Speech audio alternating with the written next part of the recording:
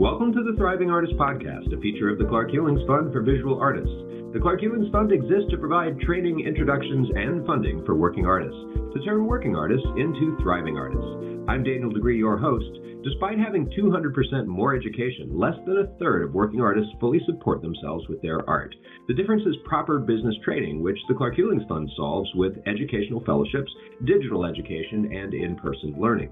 You can have an exponential impact on working artists and our economy with a monthly donation that funds CHF's educational programming and this show. Your investment does not buy an artist a fish, it buys the fishing rod. So give small at clarkhewlingsfund.org/impact. That's clarkhewlingsfund.org/impact. Our guest today is Betsy Ehrenberg. Now, Betsy is the founder of Glass Alliance New Mexico and Glass Alliance of Northern California, organizations that further the development and appreciation of glass art. She is also a business strategy coach and president of Bridges to Santa Fe, a company that helps businesses achieve their goals through marketing and product design consulting. Also, Betsy's company is co-sponsoring an upcoming event called the Santa Fe Art Business Summit in collaboration with the Clark Hewlings Fund and the Art Business Institute. Now, Betsy, welcome to our show. I want to start off with a first question, which is, why do artists need business training in the first place? Why can't they just hire out for all of their administrative and business needs? The reason artists need business training is that they believe they are just creative and frou-frou, and that it's just not important to earn money. And in fact, sometimes they think earning money, charging for their work, is not something they want to do. They feel embarrassed to do so. It's an attitude. I have no idea where it begins, but a lot of artists just look at the word money and see a four-letter word. Wow. And of course, one of the outcomes of that necessarily is to keep artists poor. So it's something we're working hard to combat at the Clark Hewlings Fund. But tell me this, why did you decide to co-sponsor the upcoming Santa Fe Art Business Summit? Santa Fe is a city with 65,000 people. 1 out of 6 identify themselves as artists. And yet they're not able to make a living because there aren't enough people buying their work. So they need training on how to differentiate themselves, how to price their work properly, how to reach out to collectors. And they're not getting this in university. And I wanted to make sure that I was part of a program that would provide them with the education. Now, with this event coming up right away, really, it's imminent. The last day of March, there's a keynote address, and then, of course, the main festivities of the event are April 1st and 2nd. I want to focus on this up front. What kinds of artists should be coming to this event? We have geared this program to the artist who was either professionally trained or learned on their own, have been selling their work at some level of success for 10 or 15 years, but they're really not getting the income they want. They're not getting the notoriety. Their work isn't improving. Generally, they're between 40 and 50 years old, and they just want to figure out how to make a living as an artist because they're not doing so today. Okay, so the title of the event, Santa Fe Art Business Summit, is quite compelling, but break it down for us. What kinds of topics can artists expect or look forward to at the event? Well, first of all, getting to know Santa Fe, which is an art-centric town, is part of the whole idea of calling it a summit. But the specific presentations have to do with marketing, how to price your work to sell it, to understand the impact of promoting your work on the internet. Also, we have a law-related presentation explaining how to do art licensing, what is copywriting, what is trademarking, what is the difference, and how do you know if you even want to copyright or trademark your artwork. In total, there are 10 different presentations over a 2-day period. Well, so let's say that I'm a visual artist, a working visual artist who is making some money from my career, maybe not to the degree that I want, but, it's a going concern. And obviously I want to grow that and make it my life's work. What do you hope that an artist like that would take away from this summit, and what, if anything, do they need to bring to the table in order to be successful at an event like this? This event is going to be a smorgasbord of presentations, and each artist has their own little concern. One of them is pricing. They don't know whether they should be pricing their work based upon the materials that they use, or they should be pricing their work on the time it takes, or whether they are pricing their work because it looks like somebody else's in context. It's a painting that is 12 inches by 24 inches and it's in a frame and it's made with oils, and somebody else sells that for $9,000. Therefore, mine is just the same characteristics. I should be able to sell mine for $9,000. That's just a formula. It's a formula that doesn't work. And if the whole idea is to teach people about business, you measure business by the revenue that you are able to earn. And so pricing is very important. With over 200 galleries in Santa Fe, the participants will have a chance to visit as many galleries as they want, to be able to see how work that they believe is similar to theirs is actually priced. And this is part of the benefit of why the artist should come to Santa Fe and what they can expect to learn. Little hints about pricing, presentation, copyright, licensing. I like that you called it a smorgasbord. I remember being a kid and looking forward to going to a restaurant called Duff's Famous Smorgasbord. And the reason why is because you can get some of everything there. Where do you want to go eat? I want to go to the smorgasbord because I can get cake and pie in the one sitting. So it sounds like this event is going to be a rich offering, if you will, to artists. But I wonder if also you're catering to arts educators, and if so, why? We, in fact, have invited the art educators from the three universities in Santa Fe who are teaching artists skills and how to be in business. And personally, I think some of the artists who also happen to be the teachers are trying to teach the artists something that they don't know. And my goal was to update the three universities on how to teach the business of art. The three universities are the Santa Fe Community College, the Santa Fe University of Art and Design, and the third one is the Institute for American Indian Art. All three of these institutions have business programs, and the instructors are artists, people who have their MBA. They may be making somewhat of a living from selling their art, but because they're in a learning environment, they want students to be fed a bunch of information and demonstrate that they've learned it, even if the information is irrelevant. And a perfect example is when an artist spends 4 to 6 weeks learning how to make a website. And they're a painter. They're not a computer engineer. And they know if they just make something, they'll get an A. But they'll end up either making a vanity website or a marketing website. Both of them are not going to be particularly good. But if it is a marketing website and they're also selling their work in a gallery, the gallery owner is going to be annoyed that the artist is now trying to sell directly to the collector, bypassing the gallery.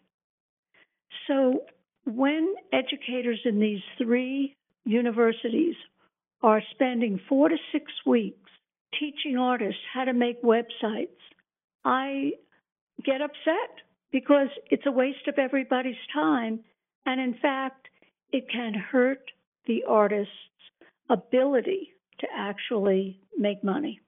Well, it's interesting. There are a lot of issues we could unpack there, from dependence upon galleries as a sole source of income, which obviously galleries are financially in decline compared to where they were a few years ago. And so a lot of artists are struggling. And of course, the move to directly connect artists with the public is the fastest growing sales channel. And then also you have the issue of educators in the art space. What should they be training in terms of business skills? So I guess I want to ask you about both of those things. I really wanted to dig into this event up front because it's, as I say, imminent, but maybe pause here for a second and tell me, what do you think about this issue of dependency upon galleries as a sole source of sales and marketing? And what do you think about this issue of arts education and its deficiencies, or is it doing a fine job of providing the essential business training that artists need? Well, actually, you've asked me two different questions, and I'll answer them in the order. The first was, how does the artist take their work from their studio and get it into a buyer's location? One way is a gallery, another way is an art dealer, another way is a collector's representative, another one is an architect, designer, decorator. And I've just named 5 different ways that an artist can present their work to somebody who will represent them so that that person can deal with the nuts and bolts of a transaction. There's a big difference between selling and marketing. Selling is handling the transaction. Selling can be an order taker. But if you really look at what selling is, selling begins when the customer says, no, I don't want it. Because the good salesperson will then say, I understand that you don't want it, but what is it that you were looking for? What is it about this particular item that doesn't compel you to buy it? That's what selling is. Now, the other thing is marketing. And marketing is promotion, marketing is branding, marketing is advertising what is specific and unique to that artist. So what I'm doing right now is using my business skills of selling computer software and trying to help an artist understand there are many ways to get the art object from the studio into a location where somebody has spent money. And the artist must make the decision. I believe that they do not want to be a salesperson because salespeople are told no most of the time. And it takes a certain personality to hear no most of the time. Otherwise, they're order takers. Marketing, on the other hand, is something that an artist can do all the time and understand what they should be saying about their work, what they should not be saying about their work, and that's marketing. And so if an artist is sitting in their studio and says, I want to get my work into a location where the person in charge of that location will pay me money, they must make a decision as to how much time they want to spend marketing and who is going to be doing the selling, which is a completely different skill set. Now, that's the answer to the first part of your question, and I can't even remember the second part, so can you please re-ask it? Sure. I'm asking about whether and in what way, if so, art educators are doing an adequate or inadequate job of giving artists the essential business skills they'll need to actually be successful in their careers. The art educators are spending time talking about skills that are not important. Whether or not the artist should have a C corporation or a limited liability or a partnership, or they shouldn't even have a corporation, that should be perhaps a 20-minute discussion as part of a 45-minute presentation. The art educators are spending time on the mechanics of running a business as opposed to the value of having a business. I don't believe the little presentation I mentioned a couple of minutes ago, which is the difference between selling and marketing. I don't believe that discussion ever happens in a university because when I meet artists, they often respond to inquiries that sound like a sale is imminent. And yet, when they respond to those inquiries, they give such an off-putting answer that a sale will never happen. And I will give you an example. When a potential buyer says to an artist, "How long did it take you to make that painting?" What they're trying to do is to figure out whether it's priced correctly. That's what the buyer is trying to figure out. And if that buyer happens to be an attorney that's charging $600 an hour, and the artist said, "I finished it in 10 hours, right away there's a price put on it. The artist should never answer that question. How many hours did it take you to make that work? But they're not taught that. They just blurt out an answer. And right away, the situation turns into negotiating price, which the artist should not be doing. That's what happens in sales. So the art educators, in many cases, have not been successful artists as measured by the amount of money they are able to make because they are an artist. So they're really not aware of the skills that they should have, and therefore they're not even teaching the artists the skills that they need to have and should be able to demonstrate once they decide they're going to make a living as an artist. So it goes back to what I mentioned a few minutes ago, which is there's a big difference between sales and marketing. And if the educators understood that, they might be talking to the artists about what is marketing and what are the different ways you can market yourself. And is it important for you to go to openings? Is it important for you to have good relationships with other artists in your field? What is the value of meeting a curator? Why would you want your art to be in a museum? They're not teaching the right things, is, I think, the bottom line. Okay, so I want to get into a little bit about your work, but just to kind of put a cap on this event that's coming up, are there plans to make it national, expanded across the nation? Are there other organizations getting involved? Absolutely. This event is actually educationally put on by the Art Business Institute, whose headquarters are in Florida. And they have been teaching weekend seminars since 2002. But because they're in Florida and because there's a large population up and down the East Coast, most of their seminars, their weekend seminars, have been on the East Coast.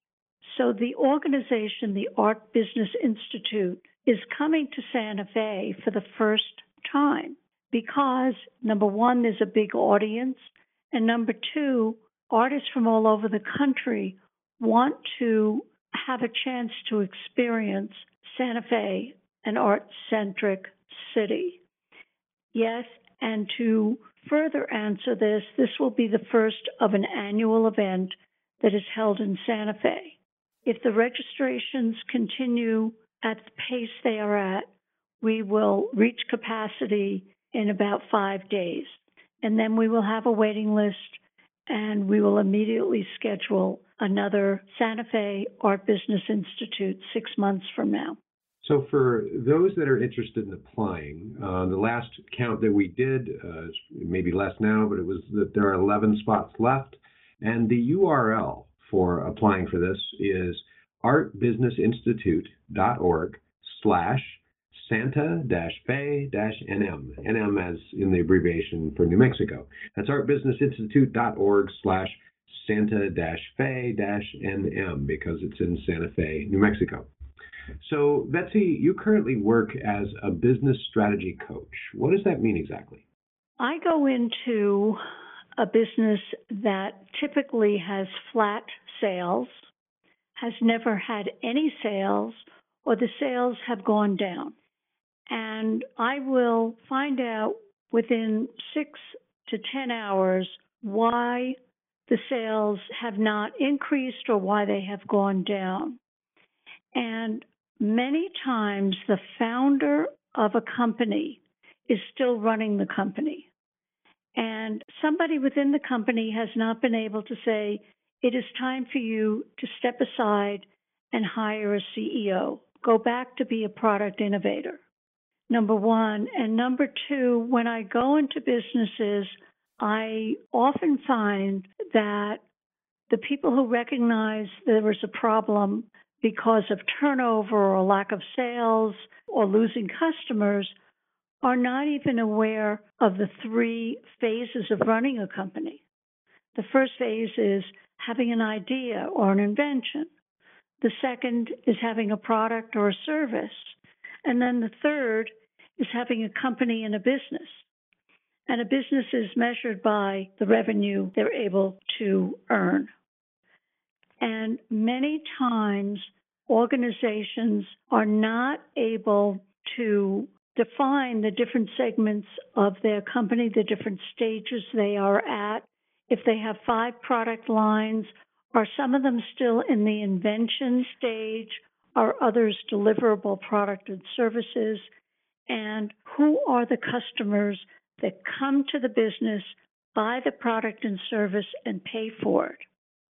And when I go into a company, it's usually because the revenue is flat or it's decreasing.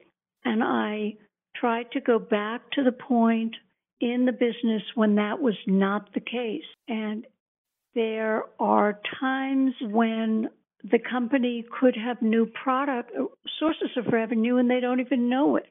I can give you an example. There were 12 scientists who were making a lot of money by creating solutions for organizations. And what they had done in the process of creating these solutions was to get patents. And I walked into their office, I saw the patent plaques on the wall, and I said, how many of those do you get royalties from? And the answer was none. I said, then why did you bother registering them as your ideas? And the answer was they were proud of it. And within 6 hours, they had identified sources where they could receive royalties from their patents. And within 6 weeks, they actually started to get revenue. But they were so close to their business, they didn't even know there was money being left on a table. And it took me as an outsider to look at those plaques and ask a very simple question. And an outsider can do that because they're not there every day. And that's one way that I help customers, my customers, which are small to medium-sized businesses. Usually I'll take a startup. Well, speaking of that, is there any overlap between the business needs of your corporate clients and of working artists? The business needs of the working artist and the corporate client are very, very similar. The corporate client knows what they are selling. The artist thinks they only have one thing to sell, which is the product that they made. But they have more than that. They have the ability to license images of their product. An artist has the ability to take their color combinations and take ownership of them in a way that nobody else has ever done before. I'll give you a color combination that you may know about. If you go to Wimbledon, everything is a green and a purple. That color combination is pretty identifiable as Wimbledon tennis. Now, artists also have color combinations that define their work, but a lot of times they don't even recognize it. Here in Santa Fe, or actually 20 miles south of it, are turquoise mines. And that is where Tiffany first found their turquoise. And to this day, every box from Tiffany is turquoise because that's how they started. And that's their unique color. Now, as with Wimbledon, as with Tiffany, an artist may have a color combination that is so special that you know it's theirs, and they can take that color combination and make money from it, as opposed to the painting per se, or the sculpture, or the photograph. Corporations selling a product or a service typically don't have that opportunity. Typically, there are situations in which they do. There are lots of similarities in helping an artist increase their revenue and helping a company or a business increase their revenue. I love doing this. Maybe you can tell. Well, there you go. You got to love what you do, which is part of what we want artists to do as well. So fantastic. Well, let me ask you this. So where do working artists struggle the most, in your view? Artists often have come across their brand, what they do best. And for some reason, they said, well, that was good. I made a lot of money on that. Now I'm just going to do something else. And artists sometimes abandon the products that they have that can make them money. And they don't have to do that. They can have a beautiful invention, a beautiful sculpture design. And after they have created it 4 or 5 times and it is theirs, the artist can actually hire a fabricator to make multiples or additional versions of that. It still belongs to the artist. They have hired a fabricator. The artist sometimes cannot accept the fact that it is still their work, even if somebody else is helping them fabricate it. And this can be a psychological adjustment for an artist to be comfortable with the fact that they needed help and they sought out help to make more of the wonderful thing they invented, that they created, they passionately put together. And if it's so popular, it's okay, I believe, for them to get fabricators to help them make more of them. Artists often don't want to even entertain that thought. And if they don't want to entertain that thought, it's just not going to happen for them. But if you take somebody like a Dale Chihuly, who was an expert on color and an expert in a glass studio, and realized with his knowledge of glass and his knowledge of color, he can make these fabulous chandeliers. But he couldn't do it himself. He needed to have 5 or 6 people on his team, and he had to eventually have 6 teams working to deliver his particular artistic creative installation. He got it. He got it that it was his creativity, his color, his design, but he needed help producing a lot of them. Painters sometimes can't do that. Sculptors don't want to do it. Photographers don't want to do it. Jewelry makers don't want to do it. And so they paint themselves into a box where they can't grow because they will not accept the concept of having a fabricator or a helper with them to build their business. So, Betsy, you have a passion, shifting now to glass arts and collecting. You have a passion for glass art, but are not an artist yourself. So what made you decide to support the arts and become a collector? When I first saw glass art, I was fascinated by how light could go through the glass and the light could reflect from the piece or it could refract. And because light sources change throughout the day, the piece could send out a different image based upon the colors as they were reacting to natural or artificial light. And once I saw that on the first sculpture made out of glass, I wanted to have more of them around me. And in our collection, which exceeds 250 pieces, we have met all but 2 of the artists. And we have been fortunate enough to go around the world, go into studios, and see sculptures made out of glass that would play with the light And I would always ask the artist, which is your favorite piece? And at first they would say, oh, I like them all. And I'd say, no, there must be one you like better than another. And then they would say, yeah, I like that one over there. I like the blue Luna piece or the blue moon piece. And I would say, why? And when the artist could share a narrative about why they wanted to share, they wanted to make that piece so that they could share an idea, share their passion, send a message, that there was a narrative. I got so excited, I just wanted that piece around me. And I'm sitting in my home right now. I'm looking at a piece that was made by a Native American artist.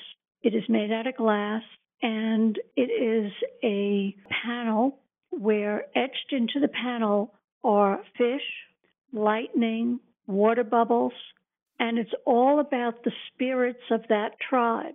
The tribe doesn't believe in gods. They believe in spirit, the spirit of the water, the spirit of the rain, the spirit of the fish, and how important it is to honor the gifts that these spirits have given to us. So the piece tells the story of the artist and the Santa Clara Pueblo that is very close to my home here in Santa Fe. So the passion came from speaking to the artists and having them tell me their story. Why did they create that piece of art? And what is it they wanted me to know about their view of the world? I love that. And I just continue to meet artists, go into studios, and collect art for my home. But there's another whole thing that collectors do, and it's called covet and flaunt. Covet, you go into somebody else's home or gallery and you say, I really want that. And then the flaunt part is if you got the one piece that that artist made with that design, with that message, you can brag about it. And you have it, and you know that you're the only one that has it. It's a very strange set of behaviors. It may be true for collectors of paintings and pottery, but in the world of contemporary studio glass art, it is prevalent around the world. And that's part of my passion.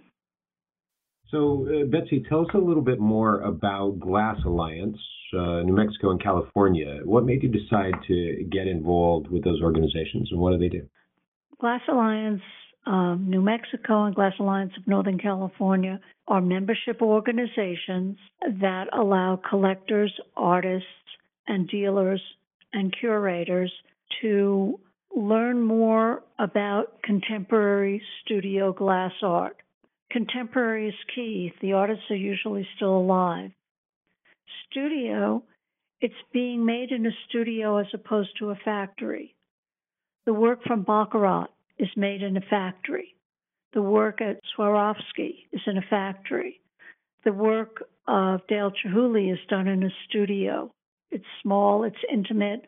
The artists have a chance to do things. So it's contemporary, studio, and it's glass, which has many different characteristics.